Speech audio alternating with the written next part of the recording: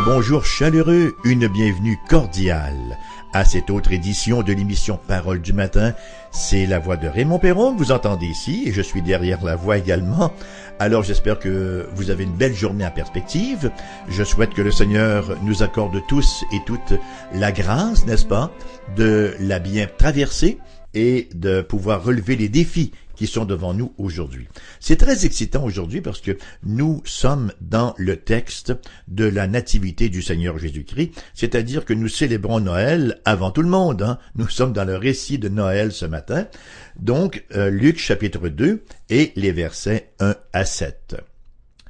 En ce temps-là parut un édit de César Auguste ordonnant un recensement de toute la terre. Ce premier recensement eut lieu pendant que Quirinius était gouverneur de Syrie. Tous allaient se faire inscrire, chacun dans sa ville.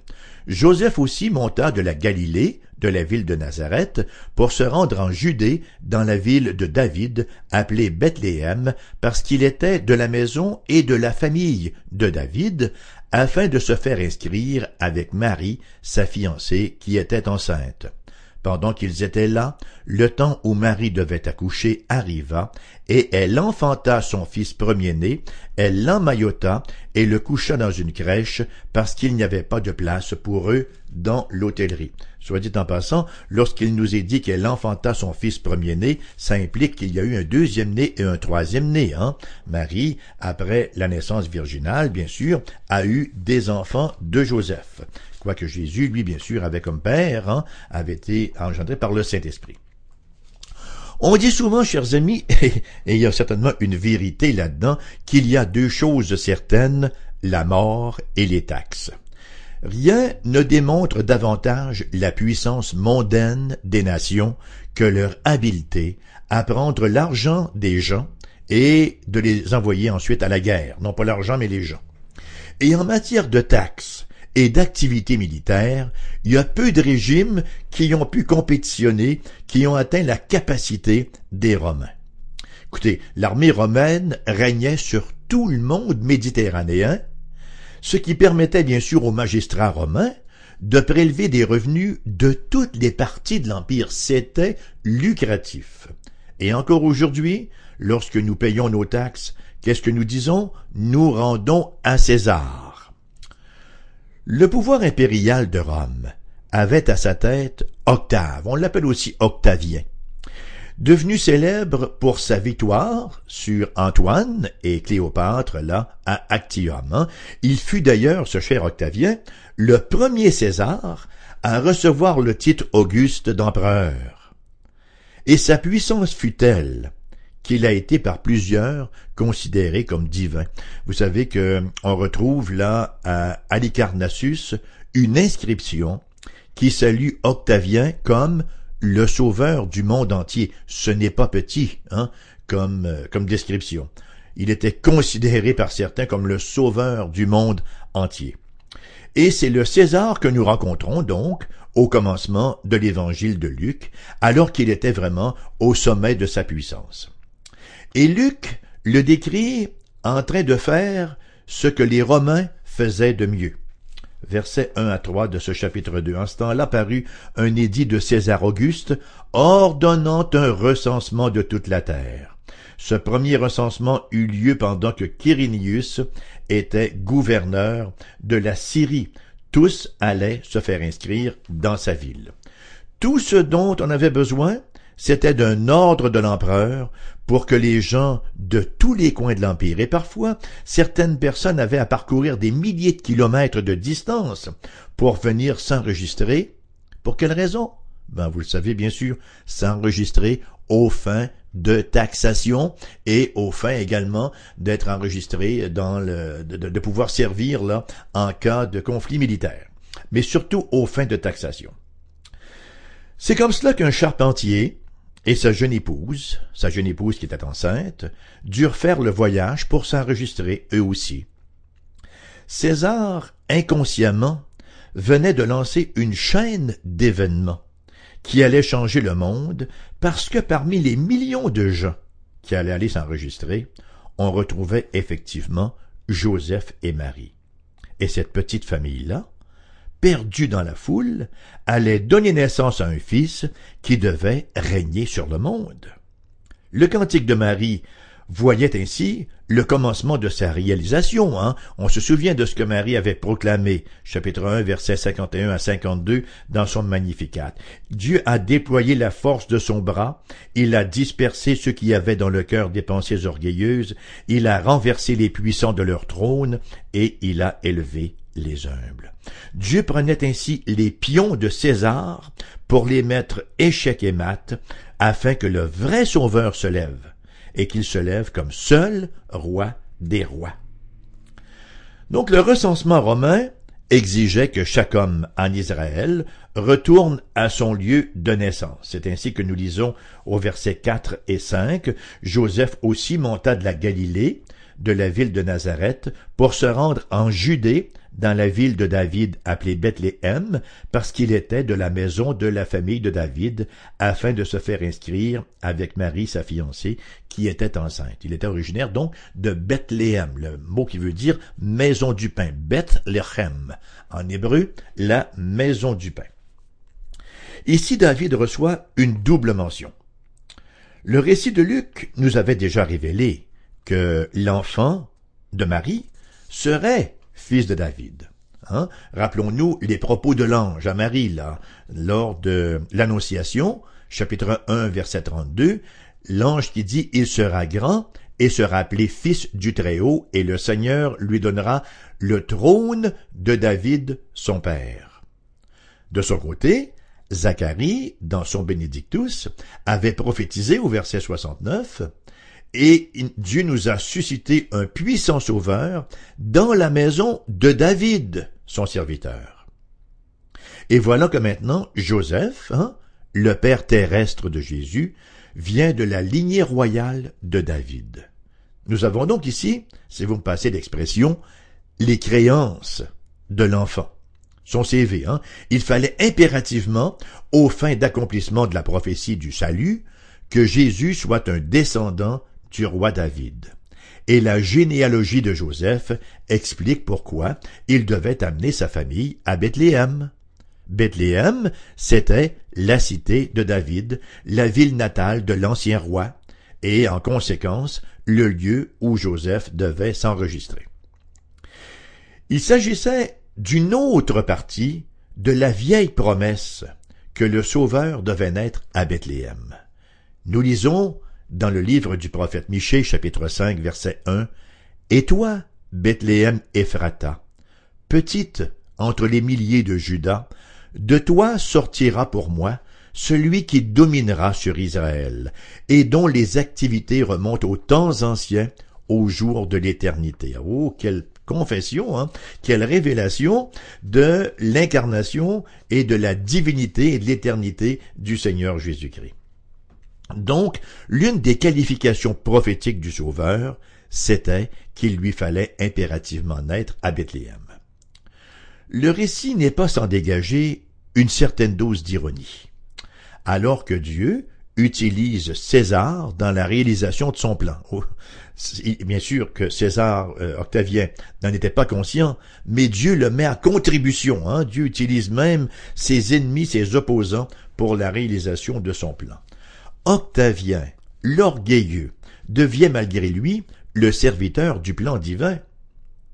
Le but de l'empereur, dans cette entreprise de recensement, c'était de conserver le contrôle des différentes parties de son empire. Mais voilà qu'ironiquement, dans le processus, il fait que Jésus, fils de Marie, fils de David, fils de Dieu, destiné à s'asseoir sur le trône d'Israël et du monde, vient naître dans la cité de David, son ancêtre royal.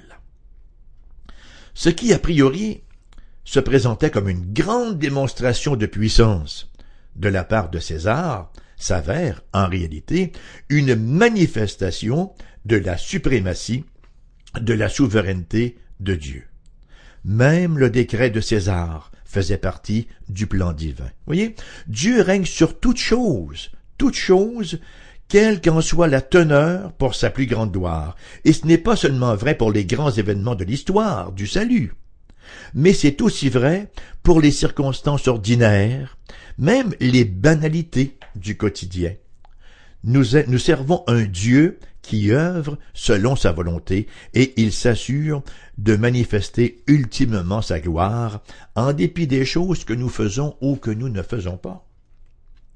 Luc, donc, fait mention du lieu de naissance de Jésus, et il le fait de façon à nous démontrer qu'il est bien le Sauveur premier. Voyez, il répond aux exigences des révélations prophétiques faites à son sujet, entre autres qu'il viendrait de la maison de David, et c'est ainsi que le tout se produira. Alors que Luc procède à la rédemption, je reprends, alors que Luc procède à la rédaction, quel lapsus, du vrai récit de la Nativité, nous voyons le contraste entre la puissance mondaine de César et l'apparente faiblesse de bébé Jésus. Mais il s'y dégage un autre contraste. Un autre contraste, et c'est celui de l'accueil que Jésus méritait en comparaison avec celui qu'il a reçu en réalité. Malgré qu'il ait été le fils de David, le vrai roi d'Israël, on ne peut certainement pas dire qu'il ait reçu une bienvenue royale. Pour mieux comprendre l'humiliation de Jésus, nous devons rappeler, même si c'est chose connue, qui il est en réalité, qui il était et qui il est. Luc le décrit d'abord comme le fils premier-né de Marie. On l'a vu tout à l'heure au verset 6. Ça, bien sûr, ça fait référence à son incarnation. Ça fait référence au fait qu'il s'est fait homme. Mais il était infiniment plus que cela. Par la puissance du Saint-Esprit, l'enfant, dans le sein de la Vierge, était le véritable Fils de Dieu. Le premier-né de toute la création, comme nous le dit Colossiens, chapitre 1, verset 15. Vrai Dieu né du vrai Dieu. Il était, pour reprendre encore les propos de la Bible, il était l'alpha et l'oméga, le commencement et la fin. Il était le créateur de l'univers, créateur des cieux et de la terre, roi des rois, seigneur des seigneurs, et on pourrait continuer encore et encore. De par sa nature divine, il possédait pleinement la perfection de l'être divin, trine ou trinitaire. Voyez, ce bébé né à Bethléem, c'était le Fils de Dieu omniscient, tout-puissant et tout glorieux. Quel genre d'accueil, selon vous, aurait-il mérité? Il aurait mérité que chaque personne de chaque nation vienne l'adorer. Il aurait mérité que chaque créature, dans tout l'univers, depuis le lion le plus féroce jusqu'à l'insecte le plus insignifiant, vienne à son berceau avec des louanges. Mais il s'est volontairement, c'est très important, il s'est volontairement humilié, et quelle réception lui a-t-on réservé? Quel hébergement a-t-on mis à sa disposition, n'est-ce pas? Est-ce qu'on lui a ouvert les grands hôtels? Est-ce qu'on lui a donné la suite par excellence? Nous lisons au verset 6 et 7, « Pendant qu'ils étaient là, le temps où Marie devait accoucher arriva, et elle enfanta son fils premier-né, elle l'emmaillota et le coucha dans une crèche parce qu'il n'y avait pas de place pour eux dans l'hôtellerie. » Quelle triste histoire! Bon, on s'en réjouit maintenant, mais a priori c'est pathétique, n'est-ce pas, de réaliser cela. Le Fils de Dieu dans une crèche. Bon, qu'est-ce que c'est que cette crèche-là? Bon, c'est relativement simple. C'est que, à l'époque, il y avait, dans l'Empire romain, à peu près à chaque 100 kilomètres, ce qu'on appelait un caravansérail. Caravansérail, c'était un édifice bâti en quadrilatère, c'était des chambres qui formaient un quadrilatère, et au milieu, il y avait le lieu, l'endroit où on mettait les chevaux, et à chaque extrémité, il y avait une mangeoire. Bien, c'est dans l'une de ces mangeoires-là que Marie a déposé Jésus. C'est là, n'est-ce pas, qu'il est né, quoi. Voyez, en d'autres mots, il n'est pas né dans l'hôtellerie même, mais il est né dans le stationnement. C'est littéralement cela, le stationnement où étaient les chevaux. Et voilà bien une autre ironie de l'incarnation. Lorsque le Fils de Dieu vint sur terre, le créateur de tout l'univers, il ne peut même pas avoir une chambre.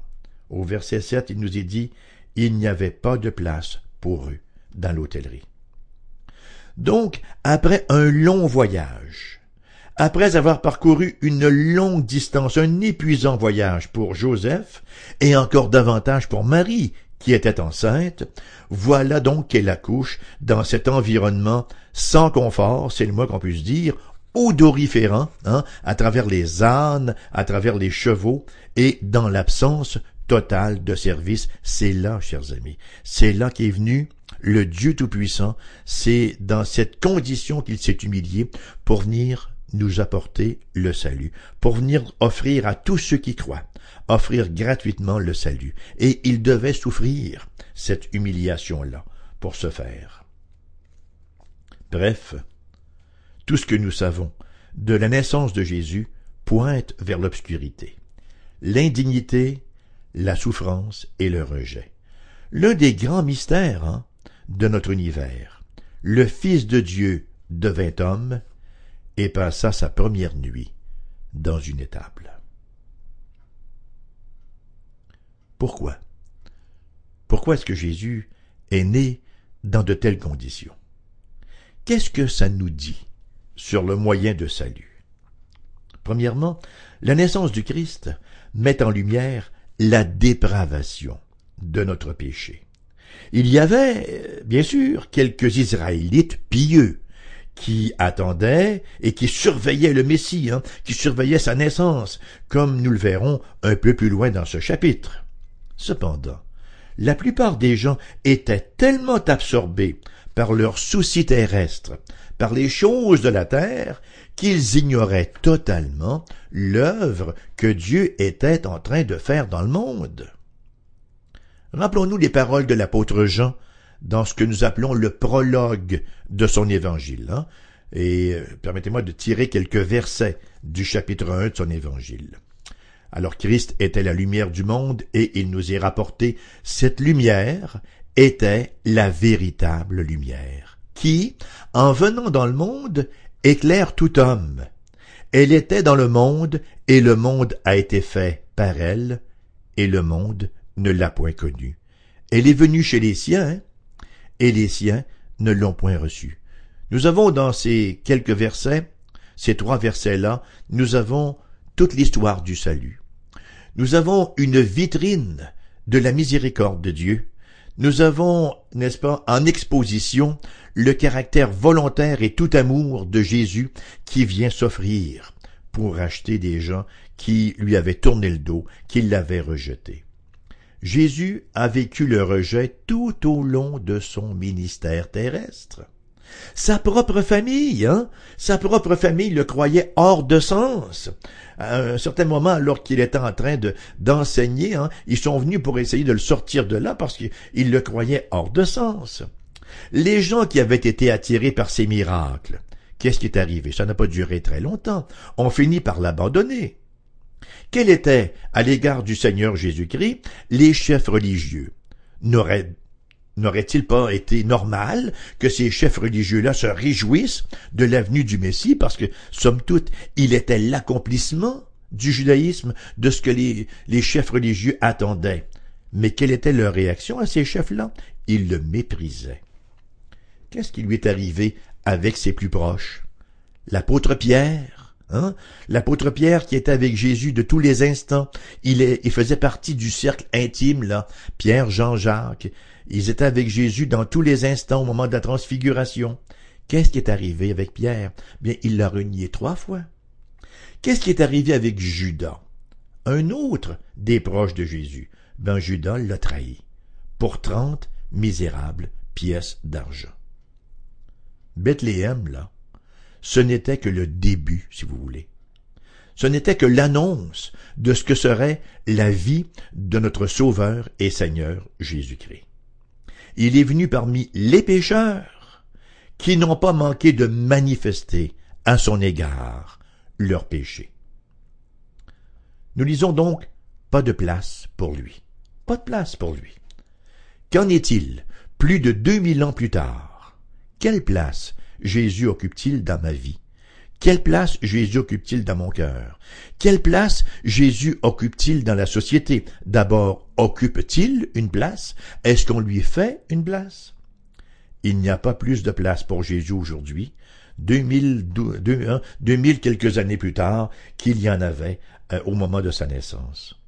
Combien de fois entend-on les gens nous dire, lorsque nous leur parlons des choses de la foi, « Ah, j'ai pas de place pour ça dans mon horaire, là. J'ai vraiment pas le temps de m'occuper de religion. Je suis bien trop occupé. » Ou encore, « Oh, je suis pas un religieux. J'ai ma propre spiritualité. Mais la religion, là, non, c'est pas pour moi, ça. » Pas de place pour Jésus. Savez-vous quoi? Jésus est venu pour sauver des gens qui n'avaient pas de place pour lui. Il est venu vivre la plénitude du rejet. Et le rejet, c'est l'offense ultime à Dieu. Et après avoir expérimenté dans sa chair ce rejet de la part du peuple, il est allé mourir à la croix, Jésus. Il a expérimenté non seulement le rejet du monde, mais il a expérimenté le rejet de Dieu lorsqu'il s'est écrié en croix, « Eloi, Eloi, lama sabachthani, mon Dieu, pourquoi m'as-tu abandonné ?» Il est en train de porter l'abandon de tous ceux qui se confieraient en lui par la foi. Et à tous ceux, à toutes celles qui lui font une place par la foi, la première place dans leur vie, dans leur cœur, il accorde le pardon des péchés, la réconciliation avec le Père, il accorde ce que nous appelons la vie éternelle, qui n'est pas seulement une vie qui dure éternellement, mais ça fait également référence à une qualité de vie, la faveur de Dieu. Vous savez, le vol, l'adultère, la pornographie, les blasphèmes, etc., ce sont des péchés, mais ce sont des péchés qui ne sont que des manifestations du péché. Ce sont des manifestations de notre rejet de Dieu, du fait que nous ne lui avons pas fait de place. C'est notre déclaration d'indépendance de ce Dieu-là, à la suite d'Adam et Ève qui ont été les premiers à le faire, et nous à leur suite. Vous qui m'écoutez ce matin, quelle que soit votre condition, quel que soit votre état, comment allez-vous réagir à ce récit biblique, à cet enseignement de la révélation de Dieu? Allez-vous continuer à renvoyer Jésus à l'étable? Allez-vous le garder hors de l'autel de votre cœur? Ou allez-vous au contraire lui ouvrir tout grand votre cœur? Et à noter que ce n'est pas une question de religion. C'est une question de relation à salut avec Dieu. C'est une question de justification, c'est-à-dire d'être considéré juste devant Dieu. Vous vous rappelez la grande question de Job? Comment l'homme serait-il juste devant Dieu? Nous avons la réponse dans la parole de Dieu. Aucun homme ne peut être juste devant Dieu. Nul n'est juste, nul n'est saint, nul ne le cherche, nous rappelle Paul dans l'Épître aux Romains. Comment est-ce qu'on peut devenir juste devant Dieu? Uniquement lorsque la justice du Christ Jésus nous est donnée, nous est accordée, parce que la seule justice acceptable par Dieu, c'est une justice parfaite, sans aucune tâche, et le seul qui ait mené une vie pleinement juste, c'est le Christ Jésus. Alors, non seulement il fait l'expiation de nos péchés, mais il ne nous laisse pas dans le vide, il nous impute, il met à notre compte ensuite sa justice, de sorte que Dieu nous voit à travers Jésus-Christ, et il nous accorde, il nous confère cette position parfaite de juste. Dans un deuxième temps, la naissance de Jésus nous montre son humiliation dans le salut. Et c'est encore là un appel à ceux et à celles qui aspirent à ce salut. L'humilité consiste à nous voir tels que nous sommes. L'humilité ne consiste pas à nous diminuer, mais à nous voir tels que nous sommes. Et la Bible nous dit ce que nous sommes. Nous n'avons pas une juste conception, un juste portrait de nous-mêmes. La Bible nous le donne.